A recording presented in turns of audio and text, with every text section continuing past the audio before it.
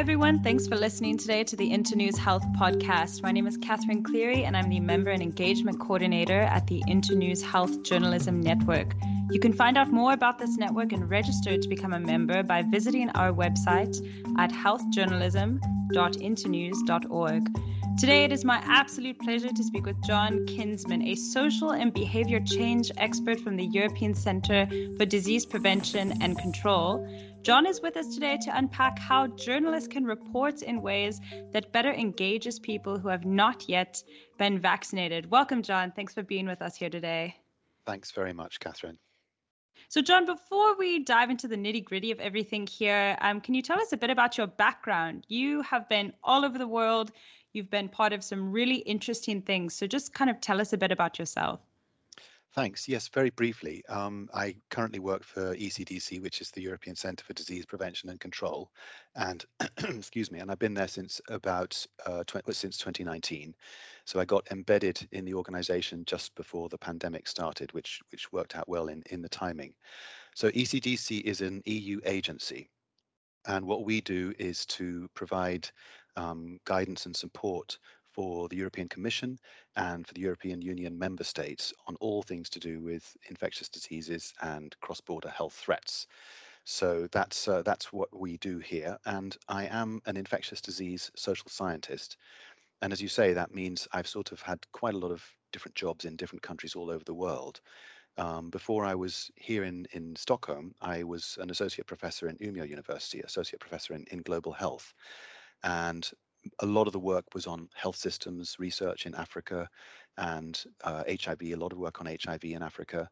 And I worked on the Ebola outbreak in Sierra Leone, and I've done some work on polio in Somalia and things like that. So quite a diverse and interesting bunch of projects I've been lucky enough to take part in.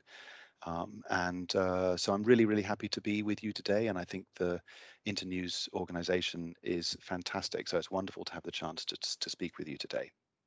Well, thanks so much for that. I know our members are hopefully really going to benefit from your insights today. So what role, in your opinion, do journalists play in boosting vaccine confidence and uptake globally? I think that journalists have an enormous role to play. I think people read and consume news all over the world, obviously, and that has to come from somewhere, and that comes from you lot, the journalists. So essentially what you can do, as I see it, is you can shape the discourse around an issue that's emerging. And I think, the power of that is enormous, because you can sometimes see stories, you can see something happens in the news, you can see a story emerging, and you think to yourself, now, how's this going to play out? How's this one going to get picked up by the media? So then editors and journalists will choose an angle on it. And essentially, you as the journalists, therefore, are creating that angle. You're shifting the narrative in a way that you think is important. And you're providing an evidence base, and you're providing a sort of a platform on which people can then act on this story. So your role is enormous. And I would also say, which I think is very exciting about this podcast that we're doing right now, that you have, we can be very close allies. Journalists and public health can work very closely together. So it's very, very important. So when you're talking about shifting narratives and shaping narratives, unfortunately, with the pandemic, we've seen some very dangerous narratives take place, some very harmful narratives in terms of science, in terms of vaccines. Misinformation and disinformation has kind of become an information pandemic on its own.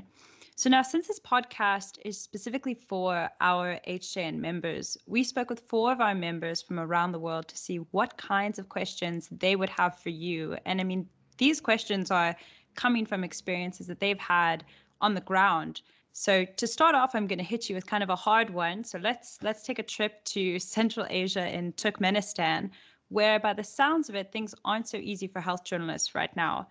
Anabat Yelimova, editor of saglik.org, the only health information website in the Turkmen language, shares with us that the WHO is reporting 0 COVID-19 related deaths and infections in Turkmenistan, and this is having a huge impact on vaccine uptake. So now, John, how do we even start a conversation with someone when these basic statistics and data isn't reported, and even more so when evidence-based medicine is not respected?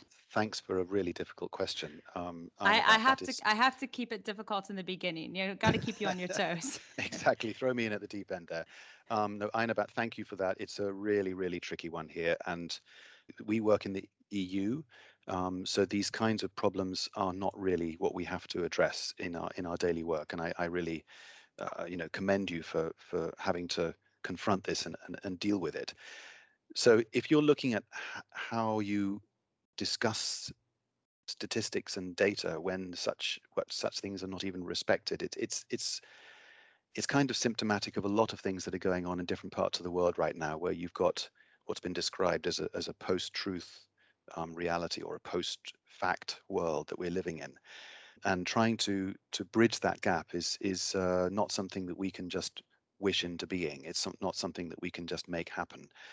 The only thing I can say is, and there really is not an easy answer to this, and it's the one of the big questions of our time, I think. If you're in a situation where there are reported no deaths and no infections from Turkmenistan, quite hard to believe that that's true. And I think people are just going to have to look around them and see, when people start getting kind of COVID symptoms, that this is not just a cold, this is not just flu, and people are going to have to use their eyes and their ears to see what's going on around them. So I mean, this is not a question with an easy solution, and I can't give you a clear answer to it, except that you've hit on, as I say, one of the big questions of our times. Thanks, John. So in that sense, would you recommend, I mean, journalists that are finding themselves in this situation where the data, the statistics, that overall kind of institutional information infrastructure is missing, that journalists perhaps pursue more of a activist kind of stance in reporting that encourages people to,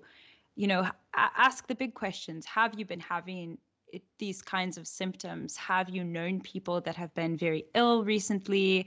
Have you noticed people going to hospital more regularly? Would that sort of thing maybe be beneficial in an instance like this? Yeah, I think that's probably, if you can't get the actual kind of high level population data, then you need to take it down to what journalists are very good at, which is the story of the individual. And I think that's exactly what you're suggesting here. You have to be careful in some countries. I'm also aware of that. If there is the possibility of risks to you as a journalist, if you're going to tell a story which might be perhaps confrontational to state authorities which are trying to put one narrative across, and you're actually trying to question that narrative, that could be very challenging and difficult for you. And you will know in your own country what the limits are, but you'll probably know what the limits are, and you'll try and work within that limit. But as you say, Kathryn, I think the key here is to tell the individual story and focus on people who have been through an experience which your readers or your listeners would then reflect on and think, that's something which is going on here. Definitely. And I think, there's power in numbers, not just data and statistical numbers, but also, numbers of people and numbers of human interest stories. So taking our virtual trip back now, we're going to go to the African continent in Ghana, where we have radio journalist Gideon Swakodi Osei. And now Gideon is wondering, how do journalists respond when people argue that there are reports of vaccinated persons still becoming infected with COVID-19? And now Gideon has also shared a very recent article published by City Newsroom about an incident specifically in Ghana where a group of medical doctors are making claims against vaccination. So for our listeners, let me just share a short part of this story with you. In a petition dated Monday, 10 January 2022, the group comprising 11 doctors noted that some developed countries with very high vaccination rates are, quote, currently deploying booster programs, yet they are struggling to get the virus under control, especially with these new variants. Quote, assuming as a country we are to vaccinate more than 50% of our population, are we going to continue with perpetual boosters every 3 to 6 months in an attempt to maintain vaccine-induced immunity to this disease, the group quizzed? Another quote, where then is the end point when these vaccines do not stop infection or the spread of COVID-19? Is this financially feasible for us as a nation? Close quote. Now, John, this is something we are also seeing all over the world. I know here where I am in South Africa, this is also a question that's being raised by the public. How do you best recommend that Gideon, as a journalist, approaches circumstances like this? There's two elements here. I think one, which is the sort of narrative that the vaccination is a waste of time because people are going to get sick anyway. And on the other hand, the other issue is the doctors who are going against vaccination. So those are two different issues to pursue. Looking at the first one, it is true that the vaccinations that we currently have do not very effectively prevent infection. But what they do very effectively is to prevent severe disease and death. And that cannot be stated strongly enough. So people Mm-hmm. who say, yeah, well, people, I've been vaccinated, but here I've got COVID. Yes, but the relationship in the hospital, if you look at a ward of people who are very sick, almost invariably they will be unvaccinated. The people who die are almost invariably unvaccinated, or at least not fully vaccinated. And that's the key thing as a journalist, please to try and get this point across. Very important also that we try and avoid a sense of fatalism about this. Oh, well, there's nothing I can do about it. What's the point? If I get vaccinated, I get sick. If I don't get vaccinated, I sick.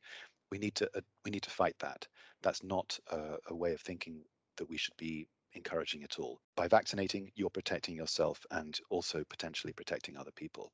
In terms of the question about, is this financially feasible for a nation? And that we're looking here at Ghana, but I think this would apply in many, many African countries, if not most. No, it probably isn't financially feasible to continue vaccinating endlessly. And I think it's very clear that this is going to have to be donor supported. It can't be expected if you've got a limited health budget that all the budget would go on COVID vaccinations, and then you wouldn't have money to support, for example, maternal and child health issues or children's vaccinations or whatever. So this is definitely something that needs to be supported by donors, and the governments of these countries will have to negotiate that one out. And then there's the question about vaccinating. Are we going to do, as this group of doctors said, perpetual boosters? Well, probably not. We do know quite clearly that having had the first course, the primary course of vaccinations plus the booster, you're very, very well protected for some time. And there is some degree of waning immunity in terms of antibody responses. Please note, I am not an immunologist. I'm a social scientist, but I listen to my colleagues here at ECDC who do definitely know what they're talking about. We have what's called cellular immunity, which is a different thing. And these cells sit in your body and they're kind of primed. They're like the sort of command and control. The antibodies are the chaps running around waiting on, they're doing the patrols, they're looking in the blood for the bad guys, and they'll attack when they find it. But if there are no bad guys, the antibodies will stop running around, they'll stop being created. But the command and the control center, the T cells and the memory cells, they continue. So if there is a subsequent infection, it's not like you're starting from scratch again.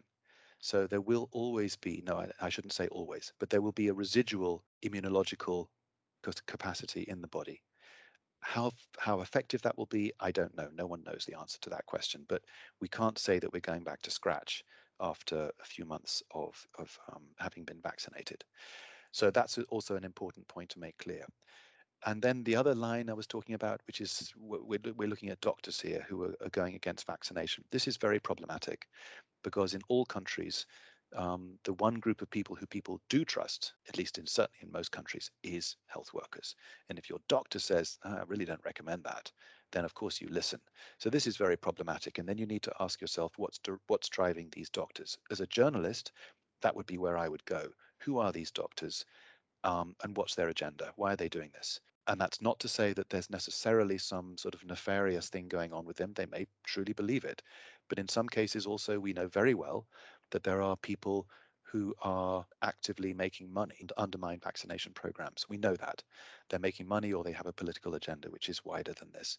So if I was a journalist, I would want to look at those doctors and try and understand what's their agenda. Why are they doing this? Because they are not speaking according to the current scientific understanding of what we have. I think you make such a great point there, John. You touch on, a huge root of journalism in general, and that's, asking the big questions and investigating where does information come from, what's driving this kind of information. And you're absolutely right. And I think that ties into a later question about fake vaccine certificates and forged tests, but we'll get to that. The music from this episode is from Zapsplat, As Time Passes.